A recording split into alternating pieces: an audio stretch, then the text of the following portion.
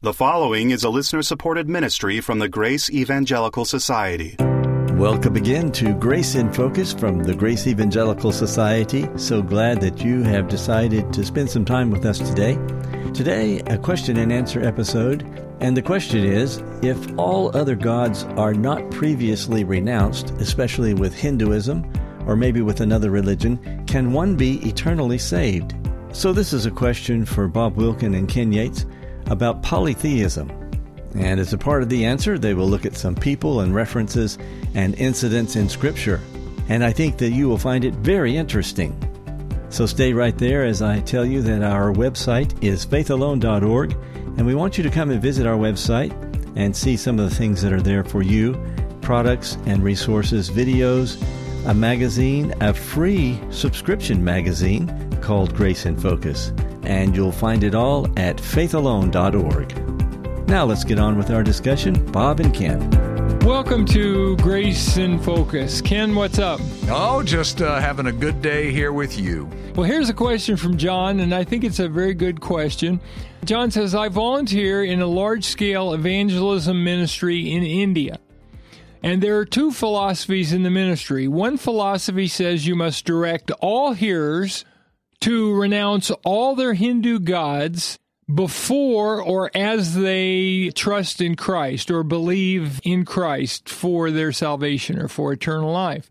But he says the other philosophy says, don't bother with that because that's a long process and it normally won't happen until a person has, and he's using the words, trusted in Jesus for eternal life and is regenerate, and the Holy Spirit can start pruning all of those deep spiritual and cultural strongholds. So let's go over that again. Method one, they've got to renounce all their polytheistic ways, all these Hindu gods, which I think in India there's over 1 million. Oh, yeah, they're on well, I was in Nepal 3 or 4 times teaching, and there's a idol on every corner. And people have their own gods, right? Oh yeah, it's unbelievable. Yeah. Okay, or option 2 is they don't need to renounce their gods. They simply need to believe the message of John 3:16, and then over time, as they're discipled, their polytheistic ways will go away. Am I summarizing John's question? That's how I understood it. What do we say about that? Well, I think there's a couple things to say about that. Number one is we have to be real careful, first of all, lumping all Hindus together. My experience over there was that so many things are like good luck charms and stuff like that. So there's going to be Hindus like that. There's going to be secular Hindus, if I can't call it for anything else. It's just as, well, this is just a part of my culture. So I just think there's a wide range of what people believe. And I think the bottom line, do they believe in Jesus for eternal life? I doubt very seriously that any of these Hindus are trusting in these false gods to give them eternal life. At least I never heard that when I was over there. Yeah, that's a very good point. If they are not believing that somehow their belief in Kali, for example, I believe that's the goddess with all the arms. They got some really ugly gods. Or I think they got Ram. Isn't Ram one of the gods? It seems to me they are not believing that these gods are giving them everlasting life or eternal destiny. For one thing, it's the teaching of Hinduism as well as Sikhism and Jainism and Buddhism. People are reincarnated, right? Right. But I did a little bit of research before we did this, and did you know that in India only 40% of the Hindus actually believe in reincarnation? I just want to throw a couple other things out there.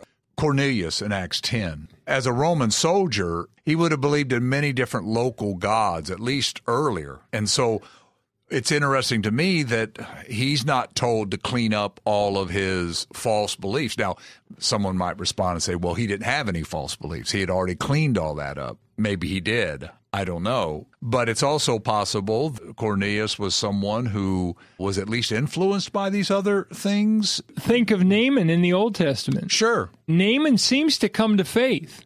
I mean, he definitely comes to believe in Yahweh. Now, whether he believes in the coming Messiah for eternal life is not clear. But remember, he says, when I go into Dagon with the king, he says, I'm going to have to bow. I hope that's okay. Now, he doesn't say he still believes in Dagon. He probably doesn't. But he did say, I'm going to have to bow. And he wanted to take dirt back. What was all that about? Yeah. They had all these superstitions. I also remember years ago, Charles Ryrie spoke at the GES conference. Right. And he talked about the believers in Ephesus who were still having their magical books. Yeah, I think that's Ephesians 19, and that was about a year and a half after they came to faith, and they finally come and burn them, and they said it was something like 10,000 pieces of silver worth. It was valuable books.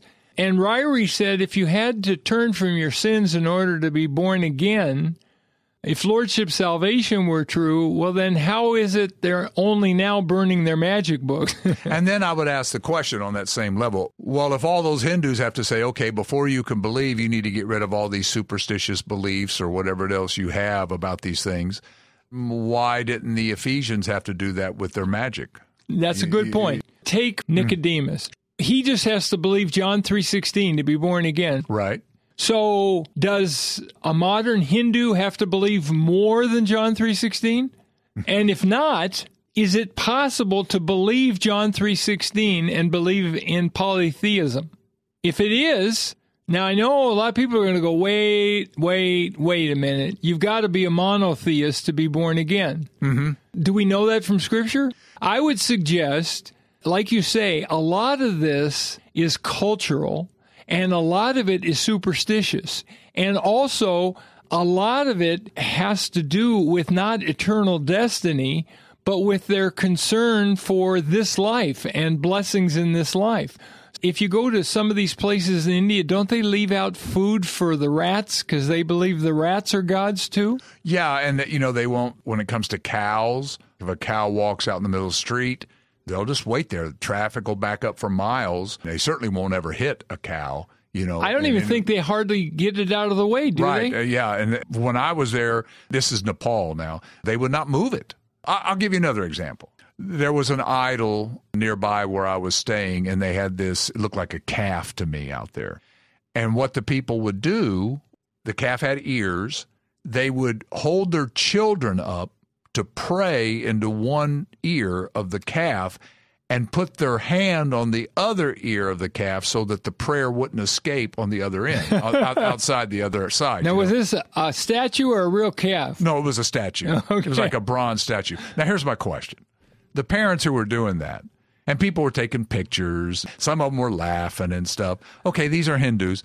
Did they believe that cow was hearing their prayers, or was this a cultural thing? Was this a good luck charm like the people in Ephesus with their magical incantations and stuff like that, these believers? Because that's what they were doing.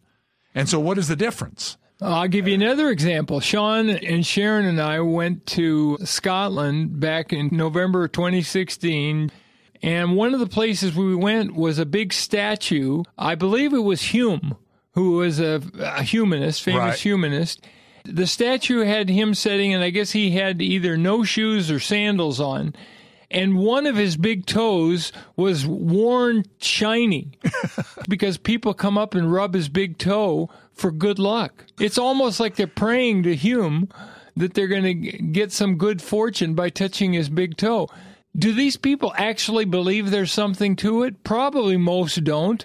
But at least some of them do. And do the parents who put their hand on the other side of the calf's ear, do some of them believe that's really having some benefit? Probably some of them do. Here's the point. Unless the scriptures tell us that a Hindu must give up his belief in however many deities he believes in, then what we do is we preach Christ. We preach that Christ is the only way. I am the way, the truth, and the life. No one comes to the Father but by me. And if they somehow think that the way is Jesus plus their gods, then they're not born again, right? That's absolutely right. But if they believe that by faith in Jesus alone, they have everlasting life, they would still be born again, even with faulty theology, right? That's what I would say, yes. Now, a lot of people would say that can't be. You can't be a polytheist and be born again. Okay, I get that. I just don't see that in Scripture. What we could say is it's illogical.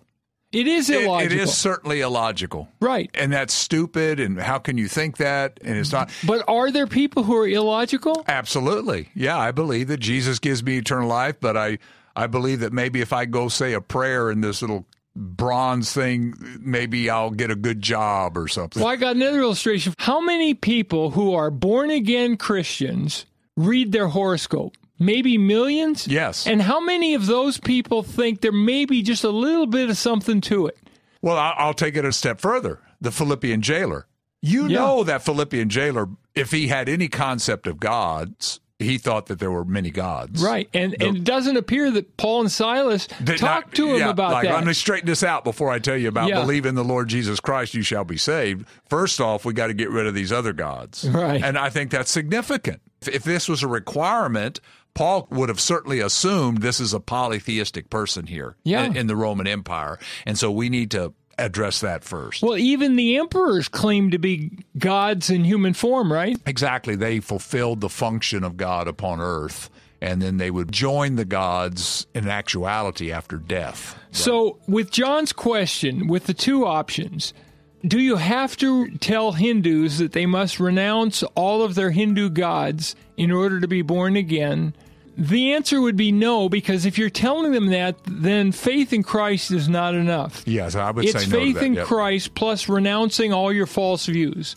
The second question is, do you not get into that, but just tell them that Jesus alone is the Savior, and if you believe in Him, you have everlasting life. That He, when He died on the cross for your sins, removed the sin barrier, John 1:29. Nobody else has ever done that. If you believe in Him, He gives you everlasting life. And none of the gods in Hinduism makes that promise. They don't promise that. Right. No. Hinduism is essentially a work salvation religion. Buddhism. All of those religions are work salvation religions. What Jesus is offering is simply by faith in Him, He gives everlasting life as a free gift, as what He calls the gift of God. And let me just say, to believe in Jesus Christ for eternal life is a rejection of Hinduism.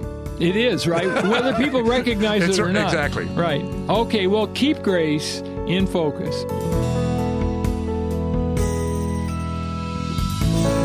Thank you both for that informative discussion. Our goal at the Grace Evangelical Society is to teach Scripture clearly and without confusion. One of the best tools for that clarity, we believe, is our website. It's faithalone.org. That's faithalone.org. On our site, we have all kinds of materials that are designed to help you mature and grow in your faith and your understanding of Scripture. Please come visit us at faithalone.org. That's faithalone.org. You'll be glad you did. God loves a cheerful giver, and that's why we think our financial partners are some of the happiest people in the world. If you would like to learn how to become a financial partner with Grace in Focus, we would very much appreciate it. Learn more at faithalone.org. It's really exciting to hear from our listeners, so if you've got a question, comment, or feedback, I hope you'll reach out to us. Best way to do that is through email. Here is our email address. It's radio@faithalone.org. That's radio@faithalone.org. On the next episode of Grace in Focus, someone is wondering about the possibility of a small time gap between the rapture and the beginning of the tribulation period. It'll be an interesting discussion, and I hope you'll join us. This is the Grace Evangelical Society. Until next time, let's keep grace in focus. The proceeding has been a listener-supported ministry from the Grace Evangelical Society.